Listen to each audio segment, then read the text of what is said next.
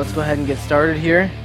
Yes, I'm going to pass this here around. This is our offering container, and you can throw offering in this, but offering that goes in this is going to go to Steadfast. If you want to put your slips of what you plan on giving to Mark, if you want to put those in here, that's okay. But don't put money for Mark in here yet, okay? We'll do that. We'll pass around a different offering to do that. But this one here is the slips for Mark and money for Steadfast, okay? And you're going to catch it.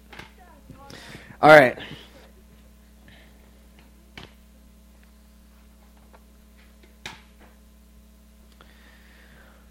Have you guys ever been given the task of cleaning something by someone older than you, like an adult, like your mom or your dad? And they tell you that they want you to clean something for them. And it could really be anything. It could be, a car. It could be a room in your house. It could be anything, of all these different areas. But they ask you to clean something for them. Okay, my whole life I have spent in a garage. Okay, my grandfather started a shop when he was a lot younger, back in 1952. Our shop has been in business ever since then. So when I was born, I was basically born into it. At a very, very early age, when I would hang out, my grandfather and my dad would ask me just to clean something, because if I'm standing around doing nothing, they'd basically put me to work. Very early age. So, they give me a job, like, Cameron, clean off this bench. Clean it up, because it's all greasy, it's all dirty. So, you go ahead and start scrubbing on this thing. You take and you pick stuff up. You clean it up all as well as you could, move stuff around. You wipe it down and stuff like that. And then, of course, after a while, finally, like Grandpa, he'd come back over, and he'd come and he'd take a look at it, because he'd had to inspect what you do. Of course, you just spent however much time, and you just finish it all up, and you're all proud. And Grandpa comes up. Are you done? It's kind of a little, yeah, I'm done. I clean up the bench. Grandpa kind of takes a look at it. You ain't even got a good start on that bench. That's his response. You think you're done? You ain't even got a good start. Of course, my heart is broken. It's crushed. I don't even have a good start. I just worked on this so hard. How? I cleaned it. It's done. And then, of course, he'd come up and he'd pull out a rag. Maybe do the same thing I would. But he'd take and he'd really, really scrub on it. And he'd say, you see how clean this is? Now watch. He'd take a scrub on it. He'd say, that's how clean it needs to be. And soon, very, very soon, I realized the fact that a great deal of how well something is done depends on the effort we put into it. Good old thing old people call elbow grease. How much elbow grease you put into it. I would clean this bench, and I thought it was good, but see, Grandpa expected a little more. He expected me to put a little elbow grease into it and really clean that thing up. I didn't really understand that yet, but I learned it. Working hard, not just working. Not just skimming a surface or just wiping something down, but, man, really getting into it. Not just wiping what you can see, but cleaning everything that you can't see as well. Doing every little piece of it. And I learned that over the time. And I learned about this elbow grease that's a lot deeper. The next two messages I'm going to get to you are entitled Elbow Grease, tonight and next week. And tonight we're going to talk about elbow grease in the church. And next week we're going to talk about elbow grease on the street. Street. Oh. Let me check you tonight, and don't lie to me. Are you here for God? Yeah. Do you want to learn? Yeah. Are you willing to change? Yeah. Okay, then let's start. What's that? All right, we'll see. People come into a church often on the arm of someone who they love. Okay, someone might bring them to a church service, and they bring them in because, they're my friend, and that's why someone feels comfortable coming into church. That's easily, they say, somewhere around 60, 70% of people who come to church. It's always on the arm of somebody who they know. They come walking in that way. After a while, they become part of the community. They fall in love with the people around them. They fall in love with Jesus without even really noticing it because of the people who are there, kind of what we talked about 2 weeks ago. And they become a regular part of this church, and they become consistent. And many of us in this group have went through these paces slowly developing a love through Christ as we come here, but it's kind of the true Ephesians 2, 8, and 9 story. You guys know that? If you don't, go ahead and go to it. Ephesians 2, 8, and 9. It says this, "For it's by grace that you've been saved through faith, and this not of yourselves, it's a gift of God, not by works, so that no one can boast." And that's exactly it. These people didn't come in and they didn't do anything to earn salvation. God's gift is free. They just come in and they experienced it. And after a while, they fell in love with God, and they made it part of who they were. It was free, like it says, that it's not by works that you're saved. But what's interesting about this story, and what I always say, people always quote Ephesians 2, 8, 9. In fact, it was one of the very first scripture verses that I ever remembered. But what I never understood was why they cut off verse 10. Because verse 10 starts with the word for. And the word for means that whatever was just stated, this is the reason why. So if I said, I'm going to give you my keys for you to get me a soda, okay? I'm going to give you this for this. It's because of the last thing that this thing is there, okay? So if it says for, then that means that this is the reason why what happened just happened. And verse 10 says this, "For we are God's workmanship, created in Christ Jesus to do good works, which God prepared in advance for us to do." So what it's saying is the fact that God knew you. God saved you. He bought and paid for you. But he did it so you could work for him. But that's one of the reasons why. And there's other reasons. God loves you, and he doesn't want you to perish, and that's another reason why he saved you. But he saved you so you could do works for him. That's part of the reason why. Do you believe that you're doing it tonight? Are you doing the work that God has called you to do? If you have a relationship with Christ, verse 10 in this says that, man, he has already created works for you long before you even came to know him. So are you doing them? Are you accomplishing what he has for you? God has big plans for your life and great work for you to accomplish. I don't know all of the answers that are coming up in your head right now when you ask yourself that question. Am I doing what God has for me or not? Some might be saying, yeah, I think. Some people are like, no, man, I don't know at all. I'll be going back and forth. But I'm here to ask you tonight, do you think you're done? You think you're done? And I'm here to respond to you, you don't even have a good start. Just like Grandpa told me, you don't even have a good start. You think you're done? You don't even have a good start. The reason why is because you got to put some elbow grease into it. You got to put some serious elbow grease into it, and that's what we're going to talk about tonight and next week. God has amazing plans for your life, and we're called to do great work, and especially together as a church. If you read through God's Word, all throughout the Bible, you'll notice this pattern, and it's this, is that Christians are always called to be together. Always together. You ever notice people get saved and all stuff like that, and they always are supposed to find a community. There's always supposed to be someone else that goes with them. Man, if you trace all the way back to the beginning, God created Adam to be his best friend and still said it's not good for him to be alone. He was with God. But God said, it's still not right for him to be alone. You're always supposed to be with somebody. A Christian life is a life of community. What that means is that we're supposed to also be working hard together. It's a given. As a community of believers, or the church, which of course isn't the four walls, but the church is what? The body of believers, the body of those people that believe, a group of us together. Together we should be following Christ. Together we should begin to work hard for God. We can jump back to Ephesians. If you guys still have your finger there in the Bible, go ahead and turn forward just a couple pages to Ephesians 4, and I want to read this to you. Ephesians 4, 11 through 16. And it says this, "It was he," talking about God, "who gave some to be apostles, some to be prophets, some to be evangelists, some to be pastors and teachers." Now, it says two. Two meaning the reason why it happened. He did this to prepare God's people for works of service, so that the body of Christ may be built up until we all reach unity in the faith and in the knowledge of the Son of God, and become, what does it say? Mature. And become mature, attaining to the whole measure of the fullness of Christ. What it's saying is that God gives people special leadership, special leader abilities, special prophetic, all these different things. But why does he give them?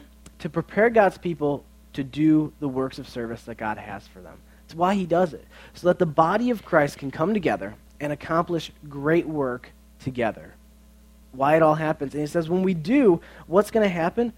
We're going to become mature. We're going to become mature in our knowledge of God as we work for him. What it's saying is that each part is supposed to do its work no matter who you are. And together as a church, we're supposed to work together for the greatest good. There are a few things that we really do need to understand, though, that often keep us from actually doing this, from becoming part of the active church working. And first and foremost, it's this, is that people don't make it their own. You don't make it your own. It's great that God is going to do awesome things in your own life, and he is. He's going to do specifically great things for you that you are supposed to accomplish. But you need to be working in a church, in a group of people, as well, not just one or the other. People will say, well, my ministry is giving mercy. When I look through the Bible, man, I'm a mercy giver, and that's what I do all day long. Well, that's great. Come and do it here, too. Become part of a church and give that same ministry its place inside of the body where it needs to be as well. You need to make the church's heart your own heart.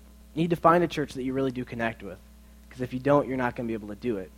But you need to find a church that your heart is in alignment with, and you need to make that church's heart your own heart and unify together to see what can we possibly do when we all produce synergy working together.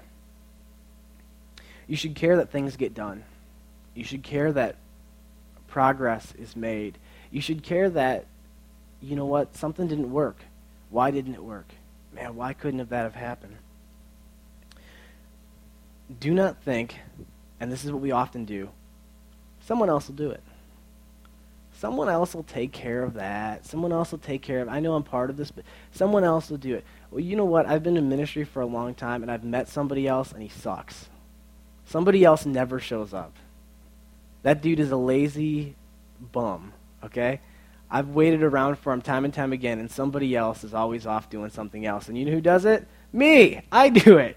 Somebody else doesn't show up, and someone who's just in leadership just says, fine, I'll do it. I'll do it again. It's okay, fine, I'll just take care of it. And somebody else doesn't show up. What it should be when you find a church that you unify with in your heart is it should no longer be, why should I? But it should be, why shouldn't I?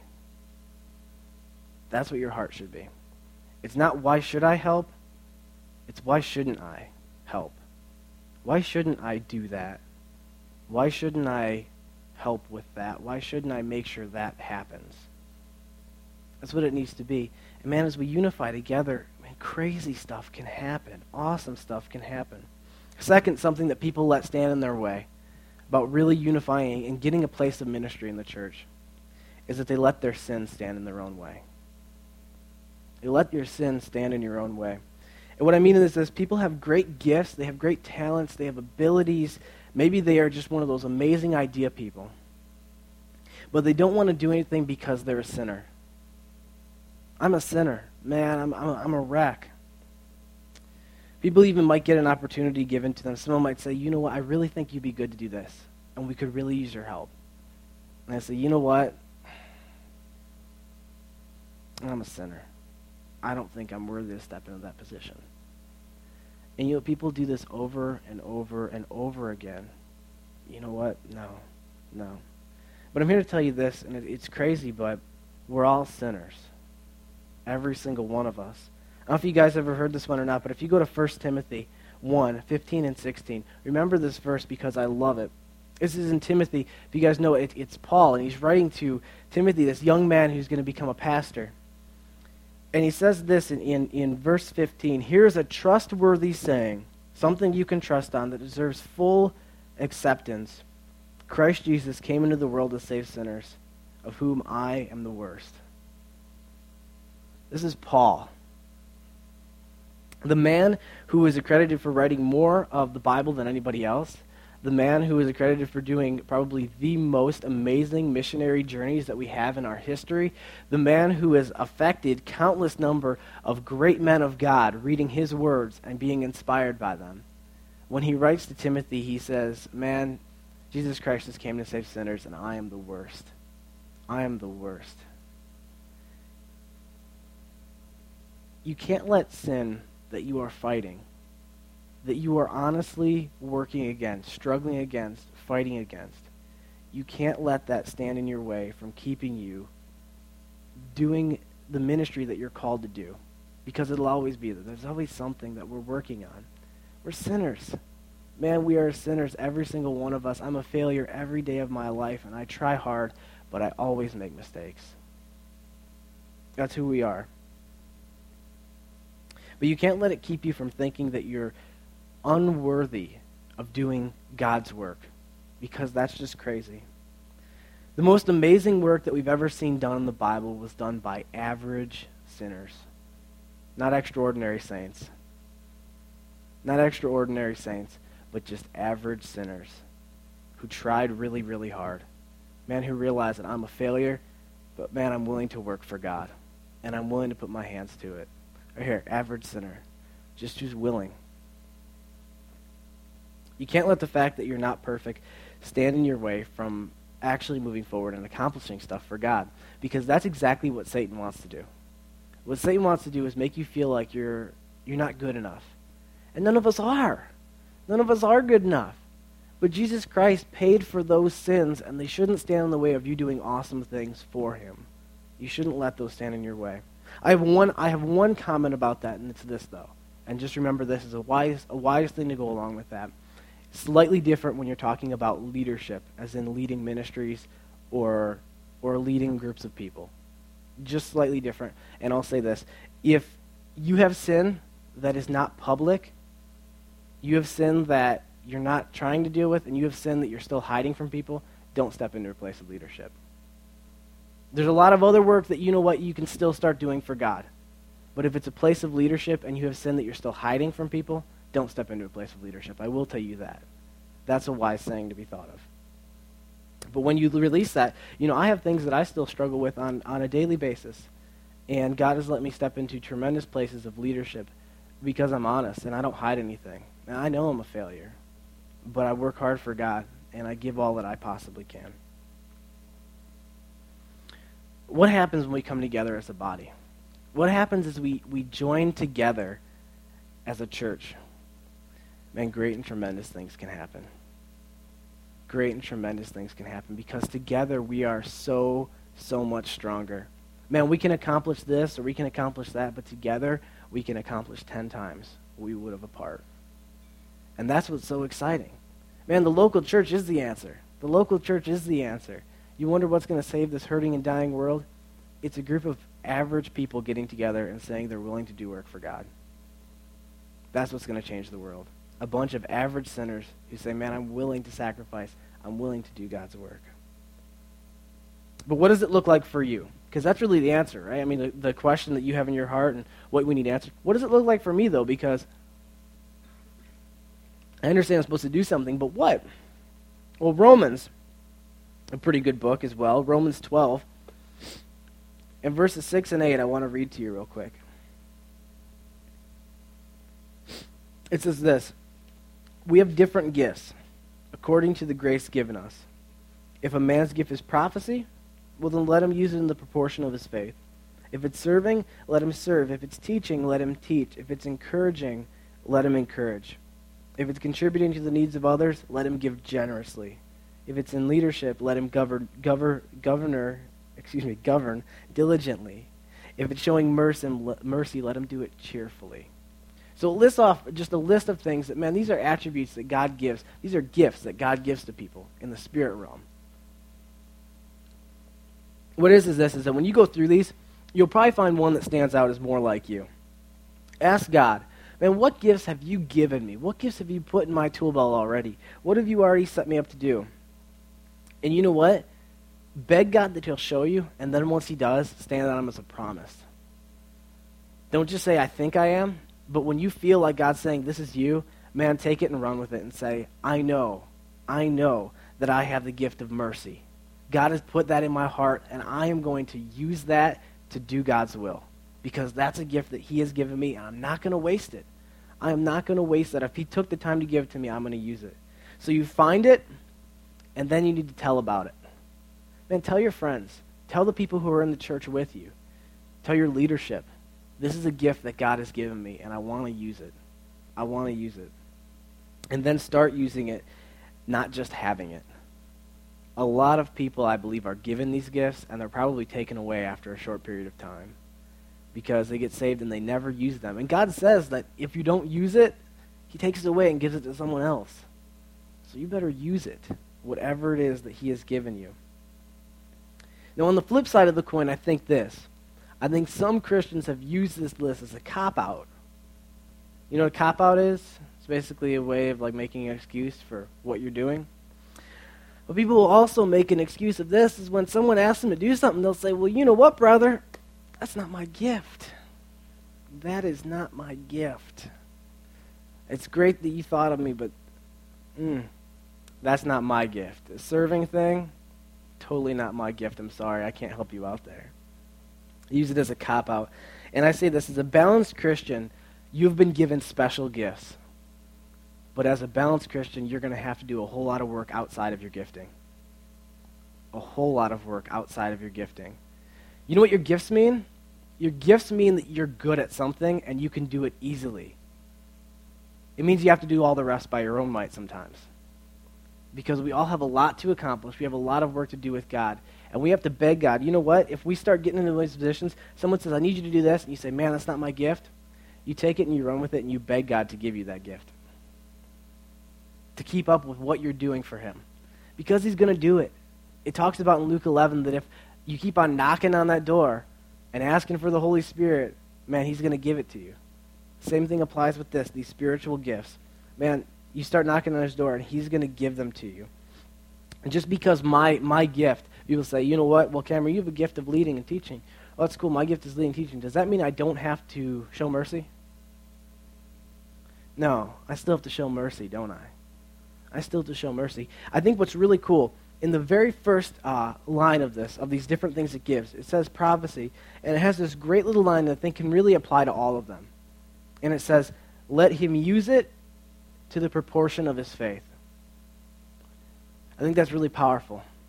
Because what that means is it means that, you know what, you might say, I'm not a leader, and you know you're right. Maybe God hasn't gifted you with that. That's not your gifting, and that's cool. You're not going to be called to step into some, insane leadership position. But you know what? Use the amount of leadership you have to the proportion of your faith. If you say, you know what, I don't have much leadership, then you're only going to take a little bit. But you know what? Take that little bit. Any of these different areas with the same thing, use it in proportion to your faith. When you start working, you're going to see awesome stuff happen in your life. Because Jesus Christ is the most unselfish force in the universe. God is. We see that established by what he did here on earth. It was always about others. And when we start focusing on other people and what needs to happen, you know what? We're getting closer to Jesus' heart. And we're going to start understanding him better. That's what's crazy. That work is going to bring you to a place where you can understand who Jesus Christ is even better. You have to be willing to work.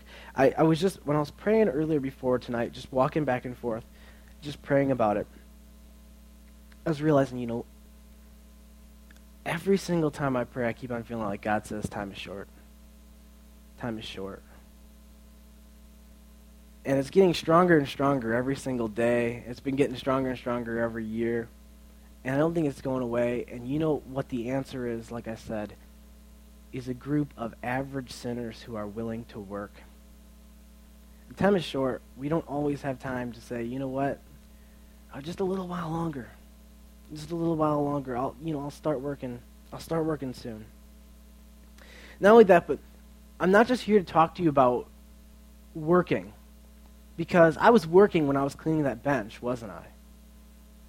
But what I was telling you about was elbow grease. That's hard work. That's really, really, grinding. You know what I'm saying? You get that rag and you just go to town on that thing. It hurts. Your arms start aching because you're working so hard at it. That's the exact same thing that God's called us to. You know, if God has saved my soul from eternal damnation, do you think it's too much to ask to sacrifice some time to work for him? You know, let's do a quick little formula here. Anyone got a calculator? Get out your calculators. Very good. Go ahead, pull it out. All right, and there is 24 hours in every day, right? 23.5. Well, we're going to go with 24. 24 hours times 7, okay? What does that equal? 168. 168. I don't got a pen with me up here. Darn it. Pen? Anyone? Rock on. I was going to remember to bring one. All right, 168. Now, here's what I want you to do. I want you to take, on the average, how many hours do you get of work each week? Okay? And just write that number down somewhere, too. How many, on the average, how many hours do you usually work? I know I just stole your ability to do this, Christian. I'm sorry. Yeah, how many hours do you spend working at your job to earn money? Go ahead and write that down, too. Then I want you to do is go ahead and look, how many hours do you normally get of sleep each night? And take that times 7, whatever it may be. You might be one of those people who don't sleep like me. 6 hours is pretty good for me. That's as good as it usually gets. So I'm only like 42 hours. 6 hours is as much as I usually get. How many of those people sleep like ridiculous amounts of time? Good? Yeah? Go ahead. You guys like the 8-hour crew? 8 hour? Or is that longer than 8 hours? Are you serious? If it was 9 hours, do you have any? You're sleeping like 63 hours a week. So go ahead and write that down. Whatever it may be. Very good. Yep. All right, now here's what I want you to do.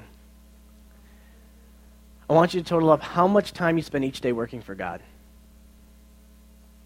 How much time each day do you spend focused wholeheartedly on God? And you know what? I'll even let you throw in your prayer time and your Bible reading time on top of that if you want. How much time do you spend each day working for God? And you can total it up. You can total up your days. Obviously, on Thursday night, maybe you consider this, I come here and I do help out. Maybe that's what it is.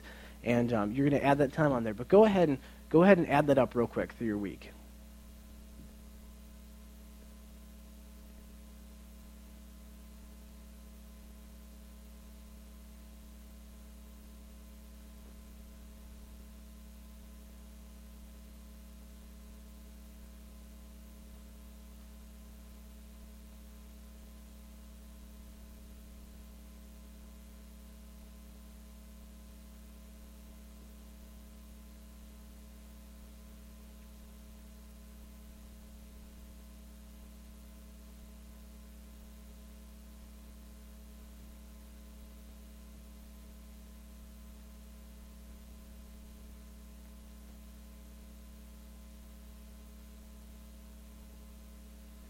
All right, good. Now, whatever that number is, okay, I want you to take that number and then, of course, divide it by 168. That's how many hours you have in your week.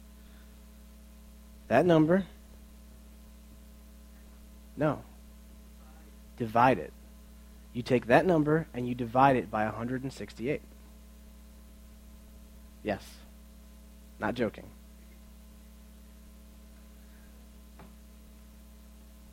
Not joking. And it's going to be a 0.0 something. No. Just the amount of time you spent just with the Bible. No. The amount of time you spent with God, the amount of time you spend working for God in a week divided by 168. I do.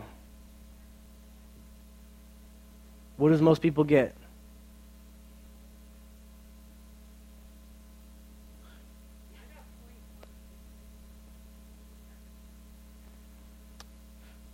How many people even got even past, let's say, 5%? No. How many percentage did you get? 0.05 is 5%. Yep. Okay. How many people got like 10%? Like right at 10%? How much? What do you got?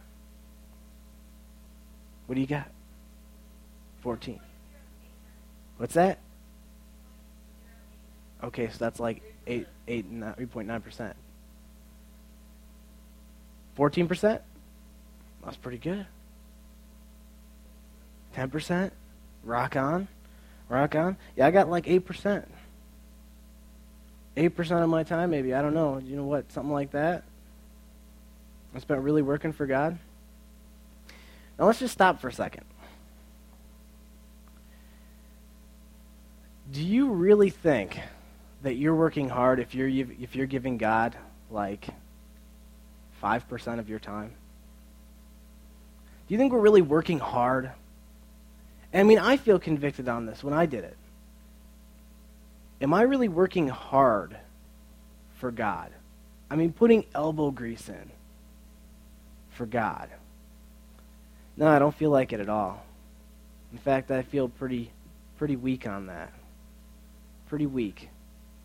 And I give a lot of time. I give a lot of time working for God. Realize it's still not enough. No matter what you're working at, you haven't worked hard enough.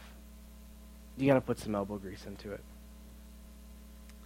I want to encourage you to do this. Do you guys know what a Gadite is? Of course not, right? The Gadites were a group of people in the Bible. And there's a specific group of Gadites that I fell in love with a few years back. Fell in love with them. And they're talked about in 1 Chronicles 12:8. It's talking about David's mighty men. Of course, David was a man after God's own heart. And he had a ton of people who came to follow him and basically follow what he was going to do for God. And in this section of Chronicles, it's listing off men who come to fight in his army. But in 1 Chronicles 12 and starting at 8, it says this: Some Gadites defected to David at his stronghold in the desert. They were brave warriors, ready for battle, and able to handle the shield and the spear.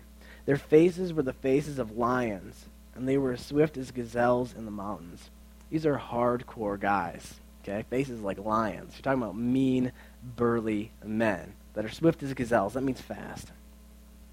But it goes through and it says, Ezer was the chief, Obadiah the second, Eliab the third, Mishmana the fourth, Jeremiah the fifth, Attiah the sixth, Eliel the seventh, Johanan the eighth, Elzabad the ninth, Jeremiah the 10th, Maccabeah the 11th. And it lists them down the order, but it says this in verse 14. These Gadites were army commanders. The least was a match for 100, and the greatest a match for 1,000. It talks about these men coming to David, and it says that the least of these 11, you wouldn't have even considered. You would have traded him for 100 of your regular men. He's worth that much. And it says the greatest, he was worth 1,000 men. That a king would easily swap 1,000 regular men for this man because he was so powerful. Such a good warrior. Such a good chief. When I read this, I fell in love with it because I realized what we should be striving to be. We should be working hard enough that we are worth 100, or we are worth 1,000 average Christians. That we put enough elbow grease into our activities, and we work hard enough that, man, when it comes to the church, to what we can give, we're worth 1,000 what a normal person can give. Man, you got to become a Gadite.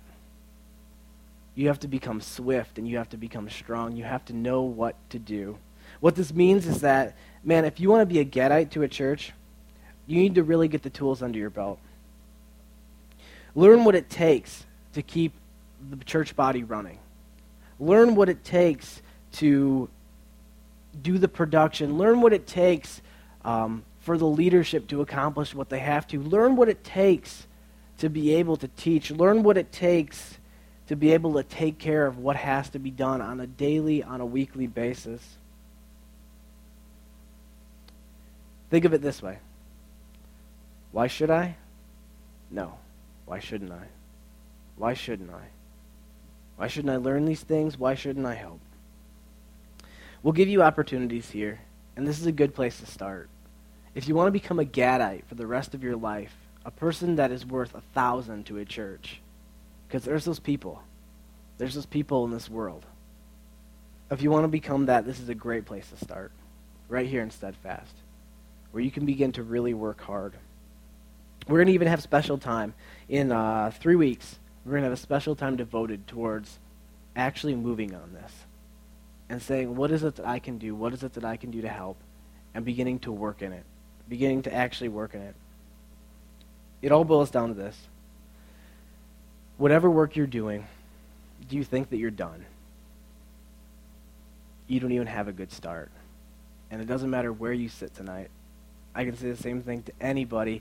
I wouldn't hesitate to say it to our senior pastor if he was sitting in the front row. Of anybody that I knew who's a Christian, I'd tell him, you don't even have a good start of what God wants you to accomplish. You need to put some elbow grease into it. You need to really start working hard.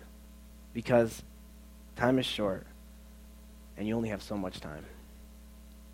I want to pray with you guys. Lord, I thank you for tonight. And I pray to you, Lord God, that you would just convict us, Lord God, of the lack of work that we've actually put into our relationship with you. Lord, of the lack of time that we spent trying to develop a relationship with you, of the lack of hard work we spent talking to you, the lack of hard work we spent doing, Lord, awesome things that could be done inside the church, Lord, for you. I pray to you that you would convict us, Lord, and break our hearts. I pray to you, God, that you would show us perhaps how lax we've been, but I pray to you that it wouldn't just be because you want to break our hearts, but because we can change. I pray to you, God, that you would just call us, Lord, to a life, Lord, to a life of hard work because we love you so much. Because we love you so much. You have saved us and from an eternity of hell. And to give you my time, to give you my energy is barely anything. I pray to you, God, that you would just work this out in all of us. I pray to you that we wouldn't just be able to forget about it, but Lord, I pray to you that you would just burn into us, Lord, that we want to become Gadites. We want to become people that are worth a great and tremendous amount to you. I just thank you for what you're going to do and what you're going to accomplish. It's in your name that I pray, Jesus. Amen. All right, next week we continue. Next week is hard work on the streets, and that'll be pretty sweet. So, I love you guys.